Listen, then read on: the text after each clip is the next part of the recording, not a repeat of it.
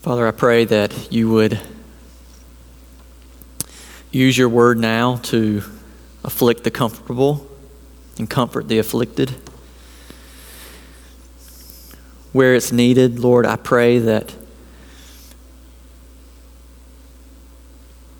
our guilty consciences would bring us to our knees to see that we need a Savior desperately. Lord, I pray for individuals this morning that just feel like they won't withstand any longer. As the evil one accuses them, Lord, I pray that the blood of the Lamb will be a shield.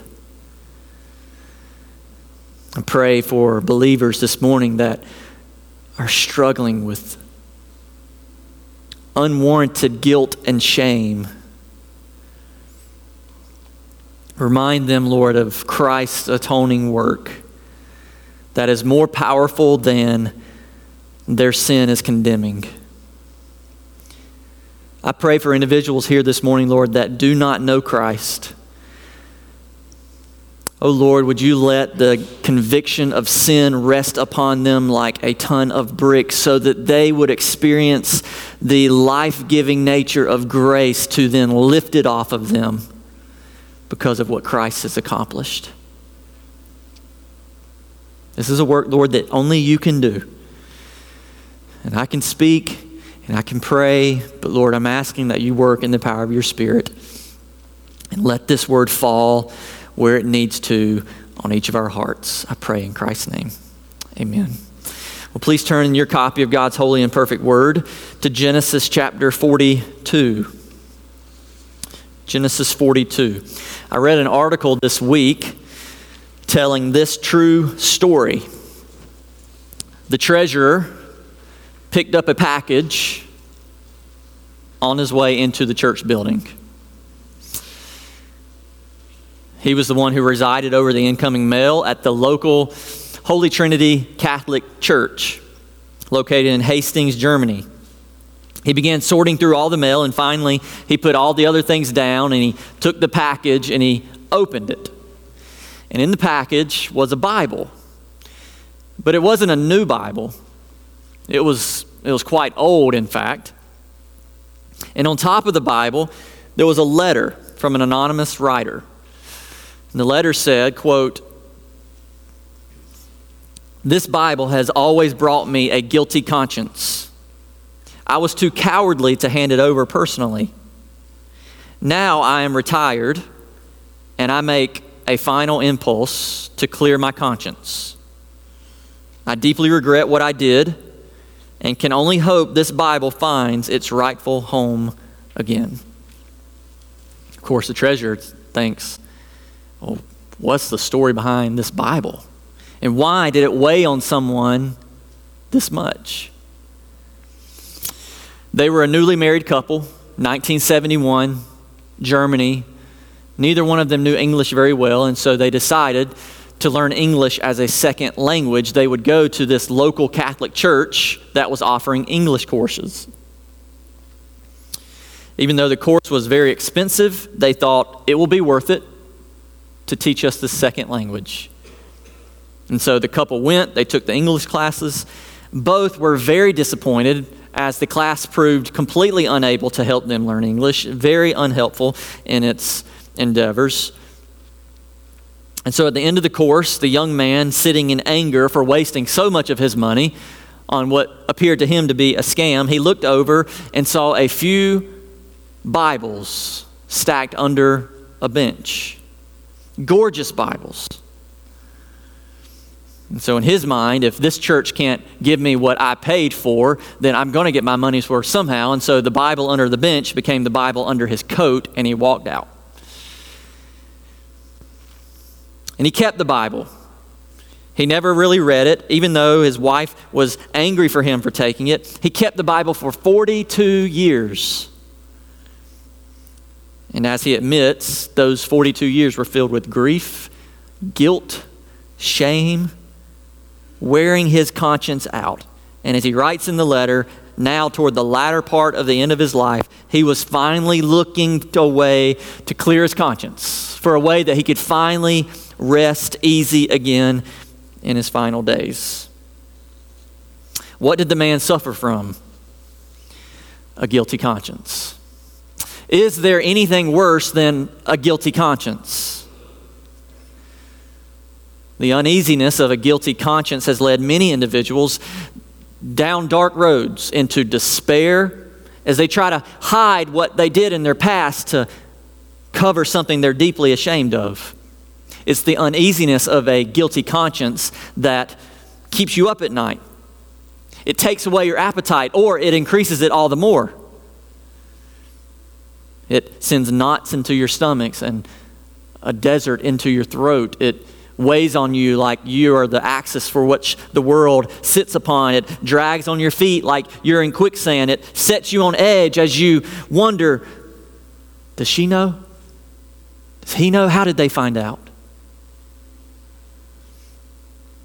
The guilty conscience is like having chains wrapped around your body that keep tightening, a bag over your head, and you're placed into a tank closed and it's filling with water. Anyone feeling claustrophobic? You just take a deep breath and you just want to be free from it, right? Whew, like get it off of my chest. Have you ever had a guilty conscience?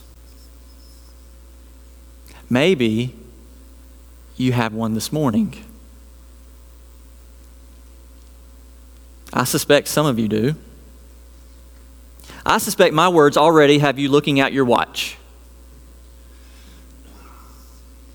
When is he going to be done?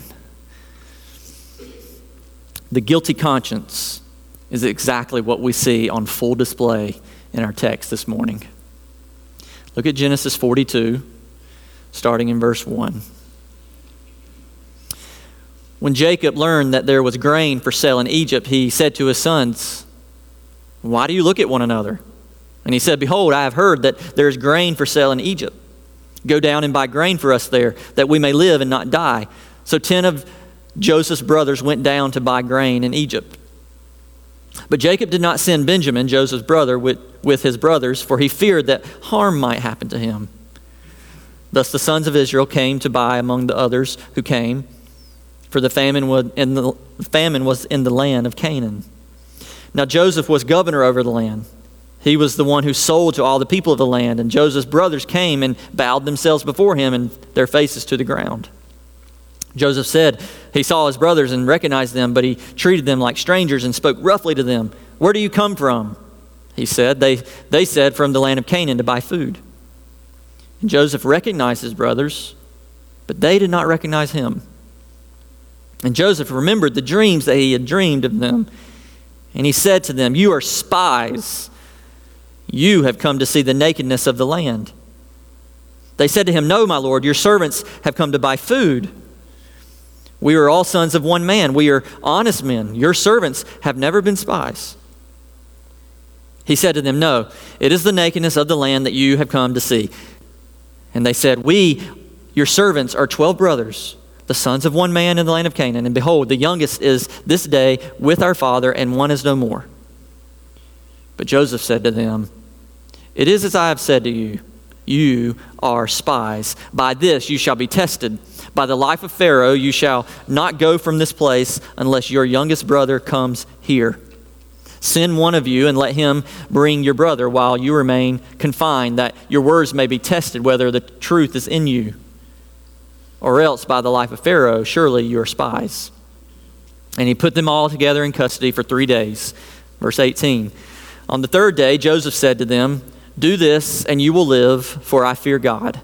If you are honest men, let one of your brothers remain confined where you are in custody, and let the rest go and carry grain for the famine of your households. And bring your youngest brother to me, so your words will be verified, and you shall not die." And so they did. Then they said to one another, "In truth, we are guilty concerning our brother, in that we saw the distress of his soul when he begged us, and we did not listen. This is why this distress has come upon us." And Reuben answered them, "Did I not tell you not to sin against the boy? But you did not listen. So now there comes a reckoning for his blood. They did not know that Joseph understood them, for there was an interpreter between them. Then he turned away from them and wept, and he returned to them and spoke to them, and he took Simeon from them and bound him before their eyes. Verse 25. And Joseph gave orders to fill their bags with grain and to replace every man's money in his sack and to give them provisions for the journey. This was done for them. Then they loaded their donkeys with their grain and departed. And as one of them opened his sack to give his donkey fodder at the lodging place, he saw his money in the sack of his in the mouth of his sack. He said to his brothers, "My money has been put back. Here it is in the mouth of my sack." At this their hearts failed them, and they turned trembling to one another, saying, "What is this God has done to us?" When they came to Jacob their father in the land of Canaan, they told him all that had happened to them, saying, "The man, the Lord of the land, spoke roughly to us and took us to be spies of the land. But we said to him, 'We are honest men, we have never been spies. We are 12 brothers, son of our father. One is no more, the youngest is to this day with our father in the land of Canaan.' Then the man, the Lord of the land, said to us, 'By this I shall know that you are honest men. Leave one of your brothers with me and take grain for the famine of your households and go your way. Bring your youngest brother to me, then I shall know that you are not spies but honest men, and I will deliver your brother to you, and you shall trade in the land.'" Verse 35. As they emptied their sacks, behold, every man's bundle of money was in his sack. And when they and their father saw their bundles of money, they were afraid. And Jacob, their father, said to them, "You have bereaved me of my children. Joseph is no more, Simeon is no more. Now you would take Benjamin. All this has come against me." Then Reuben said to his father, "Kill my 2 sons if I do not bring him back to you. Put him in my hands and I will bring him back to you." But he said, "My son shall not go down with you, for his brother is dead and he is the only one left. If harm happened to him on the journey that you are to make, you would bring down my gray hairs with sorrow to Sheol." Chapter 43. Now the famine was severe in the land, and when they had eaten the grain that they had bought from Egypt, their father said to them, "Go again and buy us a little food." But Judah said to him, "The man solemnly warned us, saying, 'You shall not see my face unless your brother is with us. If you send our brother with us, we will go down and buy food. But if you will not send him, we will not go down. For the man said to us, you shall not see my face unless your brother is with you.' Israel said, 'Why did you treat me so badly as to tell the man that you had another brother?' They replied, 'The man questioned us carefully about ourselves and our kindred, saying, Is your father still alive? Do you have another brother?' What we told him was in answer to these questions. Could we in any way know that he would say, 'Bring your brother down'?" And Judah said to Israel his father, "Send the boy with me, and we will arise and go, that we may live and not die, both we and you and all our little ones. I will be a pledge of his safety. From my hand you shall require him. If I do not bring him back to you and set him before you, then let me bear the blame forever." If we had not delayed, we would now have returned twice. Verse 11, then their father Israel said to them, "If it must be so, then do this. Take some choice fruits of the land in your bags and carry a present down to the man, a little balm and a little honey, gum, myrrh, pistachio nuts, and almonds. Take double the money with you. Carry back with you the money that was returned in the mouth of your sacks. Perhaps it was an oversight. Take also your brother and arise, go again to the man." Verse 14, "May God Almighty grant you mercy before the man, and may he send back your other brother and Benjamin. And as for me, if I am bereaved of my children, I am bereaved." If you've been tracking in this story of Joseph over the last few weeks, where we ended last week might have felt like a good ending.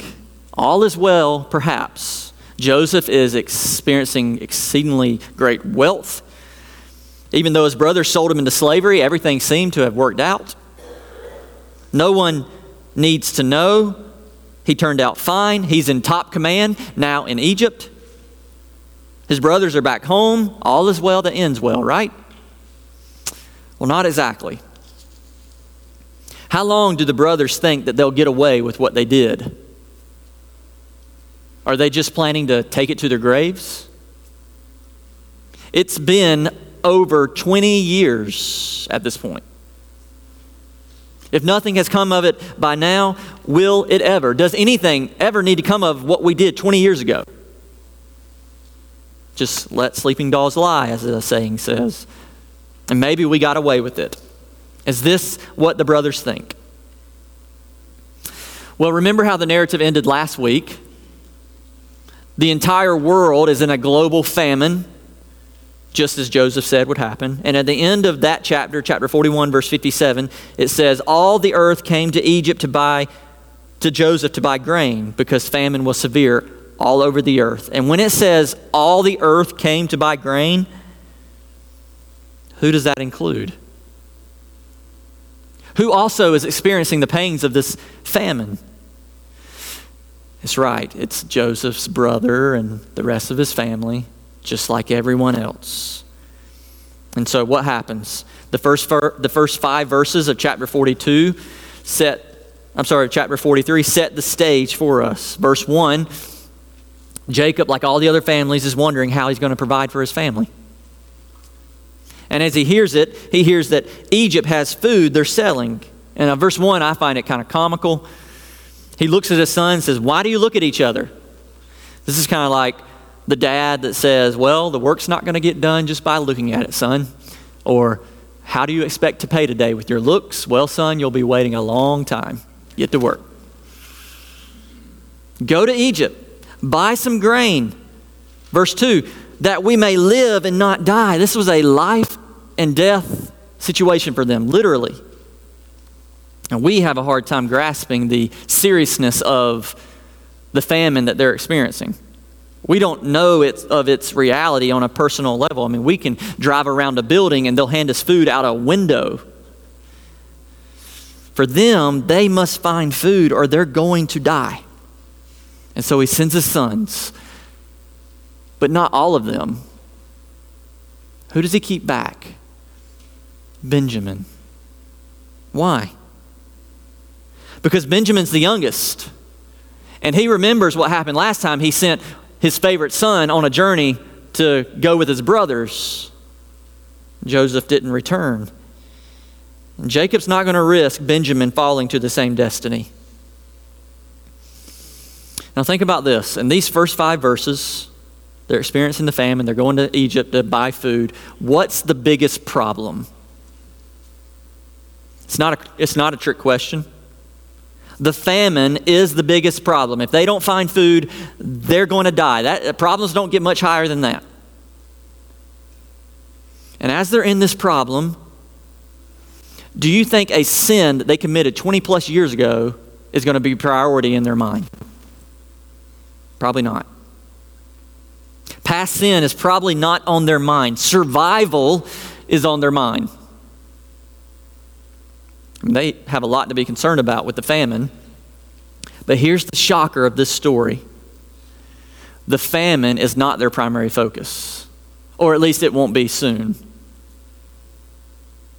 We're about to see these brothers deeply disturbed by a guilty conscience. And in the midst of life and death survival, what in the world could distract their minds from a famine? What could possibly disturb them so dramatically? And if this were a movie and we were watching it play out, you could begin seeing the plot thicken here. And think about it. They're in a famine. There's a leader down in Egypt who has food that we can go buy from. And their dad sends them to Egypt. And by the way, the man who's in Egypt who is going to sell the food is the brother they sold into slavery 20 plus years ago. And if the drama isn't clear enough about what's about to happen, verse 6 leaves no doubt. Now Joseph was governor over the land. He was the one who sold to all the people. And we're thinking, oh my goodness, they're about to meet, aren't they? Like they're going to buy grain. He's the one who's selling it. They're going to meet. After 20 years of not seeing each other, after 20 years of basically leaving him for dead, after 20 years of being in trial, despising his older brothers for doing so, they're going to meet. It's a wonderful movie plot to be played out. Here's the thing, this is real life. This is actually happening. The brothers will soon be disturbed, and they will be disturbed by their feeling the distress of their sin. This is why a guilty conscience is disturbed. First of all, because you feel the distress of sin. Why do you have a guilty conscience? And maybe some of you this morning, maybe when I say guilty conscience, it's like you feel like a spotlight's hanging over your head, like everybody knows, I'm feeling it this morning. Why do you have a guilty conscience? Is there something that you know in the dark that scares you to death for being brought into the light? Verse 6, the brothers come, and what do? They bow down before Joseph. Now, why is that significant? Because remember Joseph's original dream all the way back in Genesis 37:7? That he and the brothers are out in the field, right? He has this dream he tells them about. Hey guys, all of your sheaves of grain, they come and they gather around mine and they bow down to it. And the brothers are like, what are you saying? Are we going to bow down to you? Get real, dork. That's never going to happen.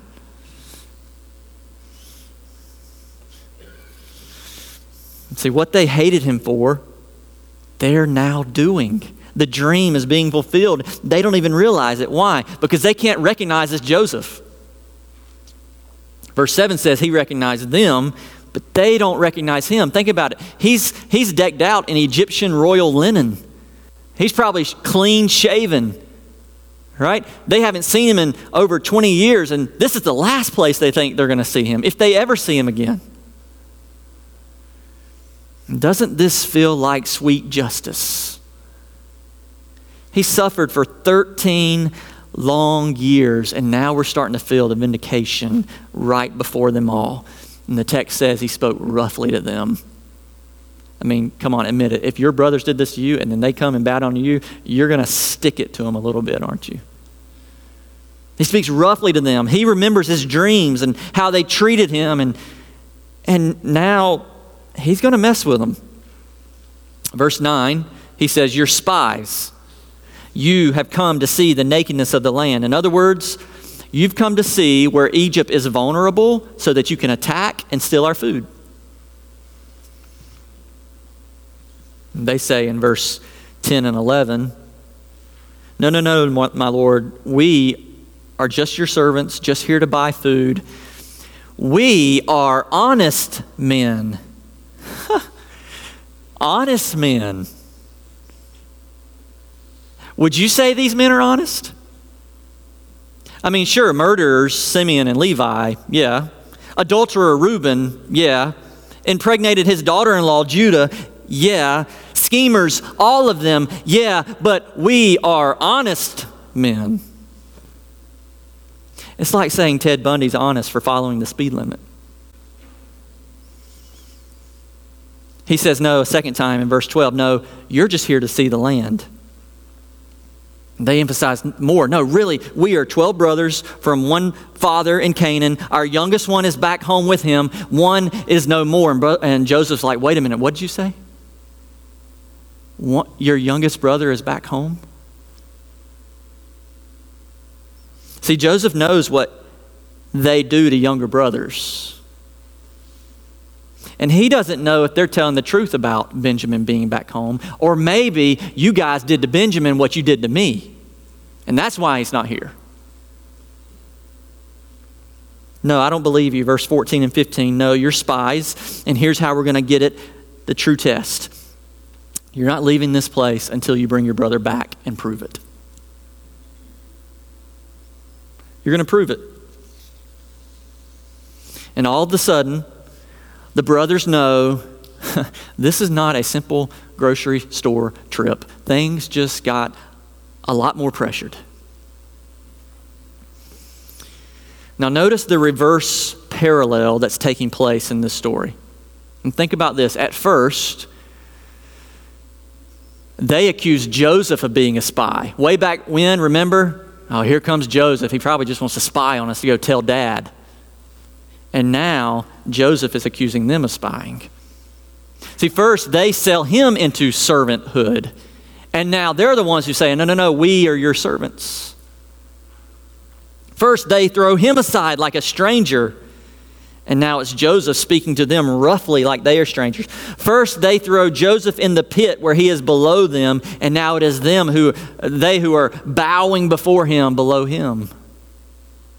First, he was the one begging for them to listen, and now they are begging for him to believe them. Isn't this sweet justice? So he puts them in prison for 3 days. He says, send one of you to go get your brother. The rest of you stay confined here. And just as Joseph was waiting in the pit while the brothers deliberated about him, now he deliberates while they're sitting in prison. But verse 18 and 19, it changes. It says that they've been in prison for 3 days. And Joseph comes to them with a new plan. He says, do this because I fear God. Now this is important because now God's name is being brought up from this supposedly Egyptian official. It would have been odd, but that's not odd for Joseph, is it? This is the norm for him. Remember his God-centered worldview? Just like with Potiphar's wife, wait a minute, I can't do this. How can I sin against God? Just like with the prisoners, don't dreams belong to God? Just like before Pharaoh, it's not me, it's God. And now just like here before his brothers, I fear God. This is the norm for him.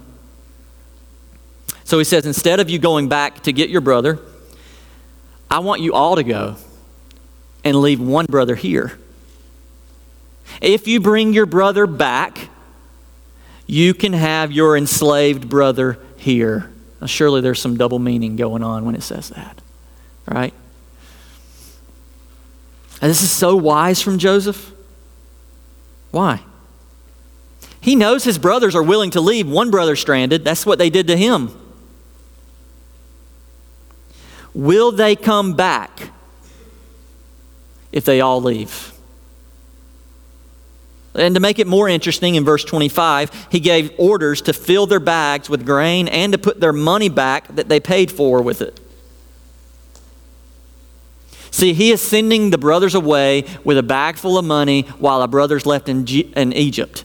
Just like they did before, he's saying, let's see if they've really changed. Will they take the money and run and leave Simeon, who's back here? Now here's where they feel the distress of their sin. I mean, they're in a hard spot. They begin to talk about it. Verse 21 and 22, they don't think Joseph can understand them. Look at verse 21 and 22 of chapter 43.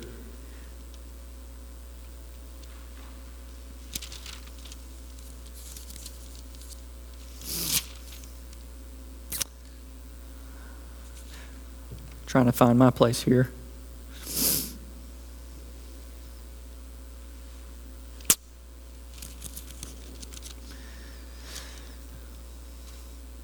This is what happens when you deal with a really big text of Scripture.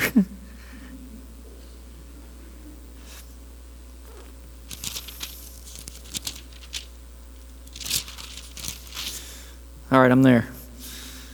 I beat you. They said to one another, in truth, we are guilty concerning our brother. In that we saw the distress of his soul when he begged us and we did not listen. That is why we are in this distress now. And Reuben said to them, did I not tell you not to sin against the boy, but you did not listen? So now they came. Now there comes a reckoning for his blood. You can hear the distress of their sin. What they're saying here basically is, look, let's be honest, we're guilty 20 plus years ago. And all this is happening because of what we did. They remember the disturbing details of him begging for them to stop. It's like they're saying to each other, you guys remember when he was screaming and begging for us to listen to him? Do you remember the fear that we saw in his eyes? I've had dreams about this for years. I wake up in a cold sweat. Yeah, me too. I thought I was the only one. No, like this is why it's all happening. Their guilty consciences are about to beat out of their chest. And Reuben says, I told you not to do this, but you were just too stubborn. You just wanted the money and this is what you wanted to do. I told you not to, and now we're going to have to pay with blood. See, they are distressed not about the famine. They are distressed about the consequences they're facing because of their sin with Joseph. This is where sin leads you. Complete agony, complete distress, disturbed. Now or later, it will not stay hidden.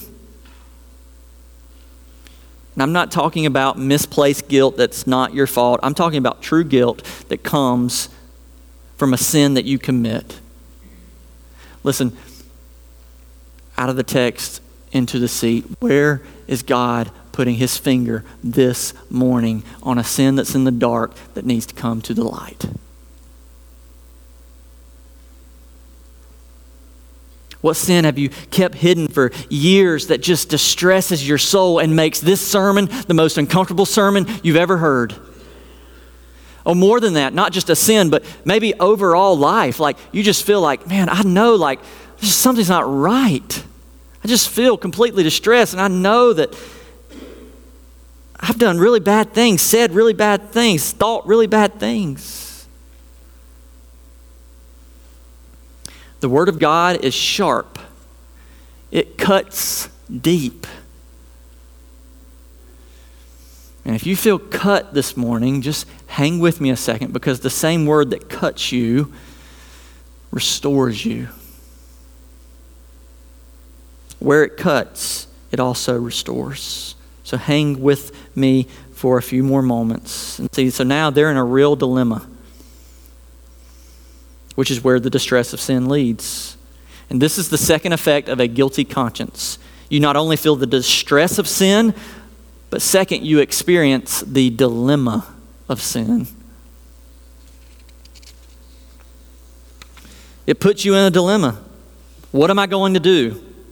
This is why every time you and I sin, we have a decision. What am I going to do about it now? Am I going to hide it? Am I going to expose it? And notice what happens. Verse 28. One of the brothers discovers that his money's been put back in his bag. The text shows their fear. It says their hearts failed them. They turn trembling to each other and they say, "What has God done to us?" Oh, now God's on their minds.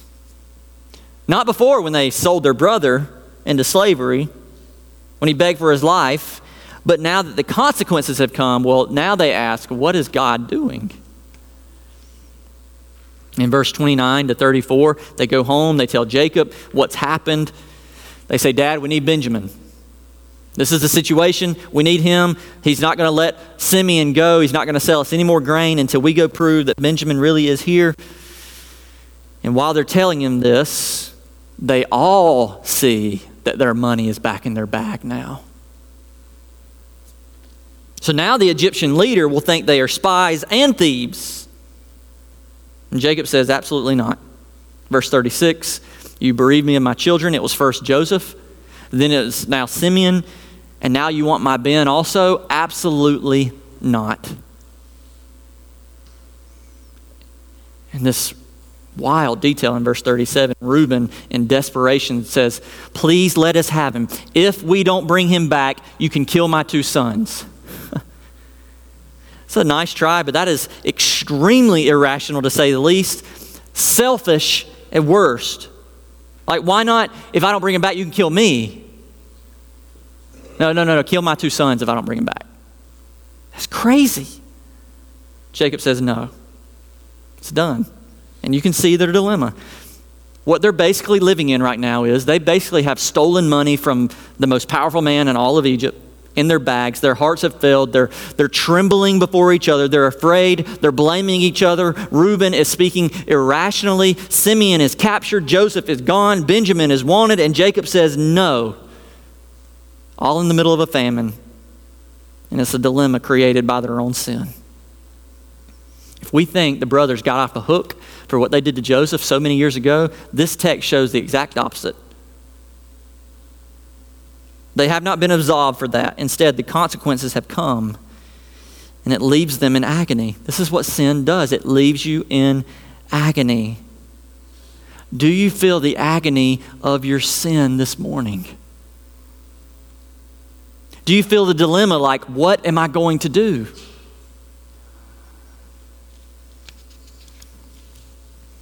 I want to encourage you not to avoid that guilt. See, we live in a society where we avoid guilt at all cost. Drugs take it off our minds. Drunkenness drowns it. Food and television and entertainment and sex that distracts it. And we avoid all the silent moments of life because that's when this conscience screams the loudest. If you feel a guilty conscience because of your sin before a holy God, you feel like you're in the dilemma yourself and you're saying, what am I going to do? What are you going to do? Just hang on a little bit longer until I'm finally finished, or just act like it's not there? Don't avoid the guilt this morning. Notice that the brothers have to look Joseph in the face. What sins in your past do you need to look in the face this morning? Don't avoid it.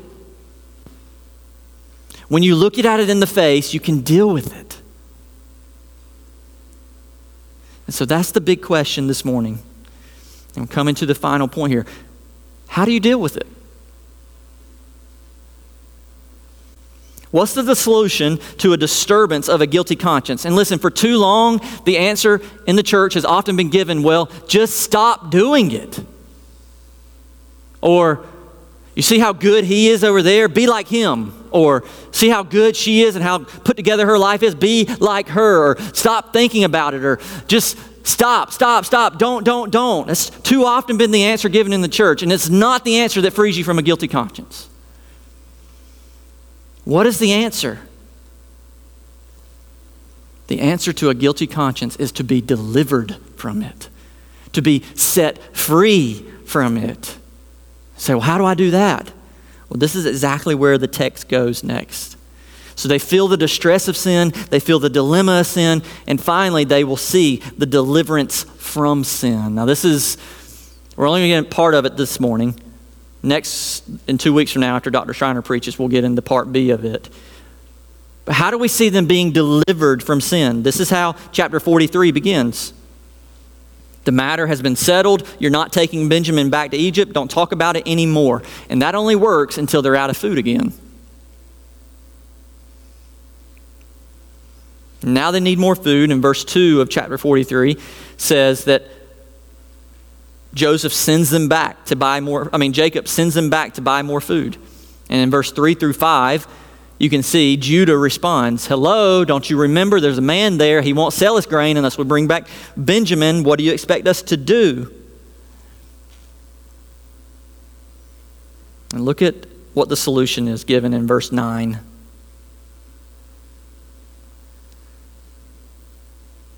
I will be a pledge of safety for him. Who said that? Judah.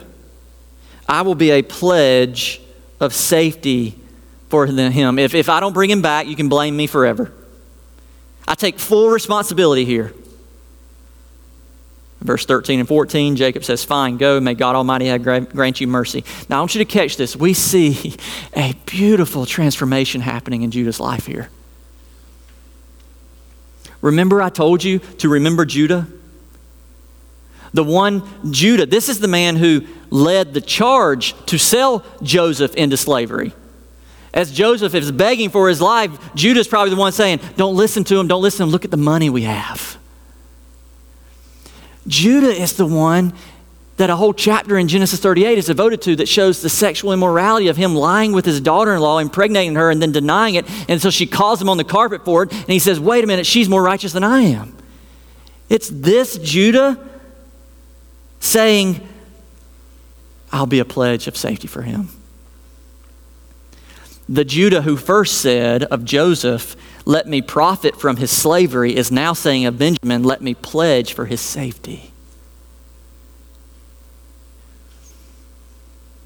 Now, if you haven't heard anything else, please hear the last couple of minutes of this sermon.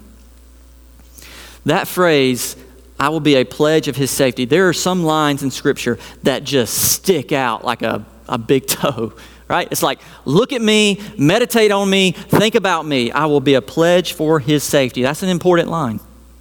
It's the same wording in Isaiah 38 where Hezekiah is on his deathbed and he cries out to the Lord, "O Lord, I am oppressed. Be my pledge of safety." And throughout all of Scripture, who is seen as the pledge of safety, the place of true safety and refuge? Is it not God? Proverbs 18:10, "The name of the Lord is a strong tower. The righteous man runs into it and he is safe." Psalm 4:8, "In peace I will both lie down and sleep, for you alone, O Lord, make me dwell in safety." Psalm 5:11, "But let all who take refuge in you rejoice. Let them ever sing for joy and spread your protection over them, that those who love your name may exult in you." Psalm 18:2, "The Lord is my rock, my fortress, my deliverer, my God, my rock in whom I take refuge, my shield, the horn of my salvation, my stronghold." And what does Judah say? The one who put himself first all his life? I will be a pledge for his safety. Now, surely, brothers and sisters, we are meant to see the beautiful transformation happening in Judah. But surely, more so, it must not be lost on us that the one saying this is the one of the line of Jesus, who comes to provide a more full pledge of safety for the brothers and sisters. Where do we see Christ as our pledge of safety in Scripture? Now, this is why theology matters. In the Bible, the relationship between Jesus and his followers is described as being a union. Union with Christ. It's theological language. When one repents of sin, trusts in Jesus as Lord and Savior, when one is justified and declared righteous by God, it is so because one has been united to Christ. There is a union that has taken place between this sinner and Christ and has dealt with the sin by the redemption Christ has offered. There is this union. The Bible uses language like abide in Christ, become one with Christ, die with Christ, be raised with Christ, alive with Christ. And so how does this relate to finding safety in Christ? Well, I could take you to many verses, but I'd choose just one, perhaps the most simple one in showing this. Romans 8:1. "Therefore, there is now no condemnation for those who are in Christ Jesus." So brothers and sisters, hear this and exult in this great reality. For any of you today who have been cut, any of you today who sit in guilty conscience, you've felt the cutting of God's word, listen to what God's word says here to bring restorative effect to you. Romans 8:1, "There is now no condemnation."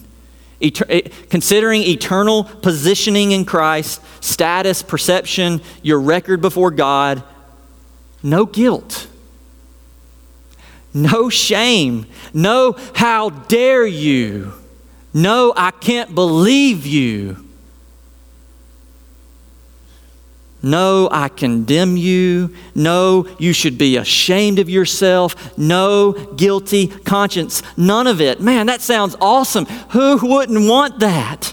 Like the weight is lifted off, no condemnation. And who is it for? Not everyone. It's not for everyone. Who's it for? Romans 8:1, "No condemnation for those who are in Christ Jesus," who are found in union with him. See, union with Christ provides safety for sinners needing to be sheltered from the wrath of God. It's far better than any human pledge. Jesus doesn't just simply provide shelter, he is shelter. He doesn't simply build a strong tower, he is a strong tower. Not just giving safety, He is our safety. Safety from what? I'll close with this. Safety from what? As Jesus is suspended in the air, hanging on the cross, it's the soldiers nailing His hands. And it's the crowds offering the mockery and the scorning. And it's God the Father providing the wrath. Like a beam from heaven, full of fury and justice, landing right on the back of Jesus. That's what He provides safety from. Because where are we? Where are we? Either driving in the nails, calling from the crowd, or we're hiding under the arms of Jesus. Safe from wrath. We're under His chin as His head hangs, holding our shame. We're behind His back as He steps forward to be our surety. And He looks down, and His final words to us through agonizing pain is, "It is finished." What is finished? There is now no condemnation for those who are in me. No guilt, no shame, no how dare you, only freedom.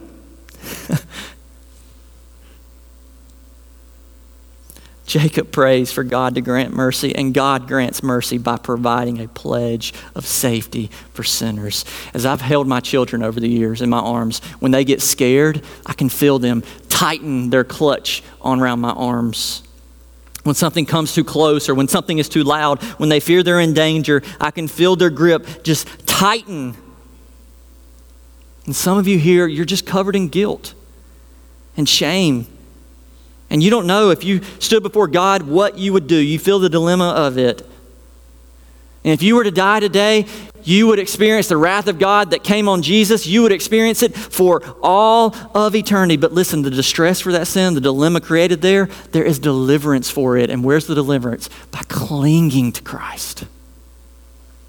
For brothers and sisters in the room who know of that freedom, there's some of you who no doubt deal with guilt for past things that you've done. And the evil one would love nothing more than to accuse you every day. You're not forgiven for that. There's no covering for that. Cling to Christ. Know that His pardoning work for you is more powerful than the accuser's condemning word. The one who accuses you, cling to the one who has pardoned you. There's your solution to a guilty conscience. There is only one final resting place in all the world, and it's under the strong tower, the pledge of safety of Jesus Christ. Cling to Him. Let's pray.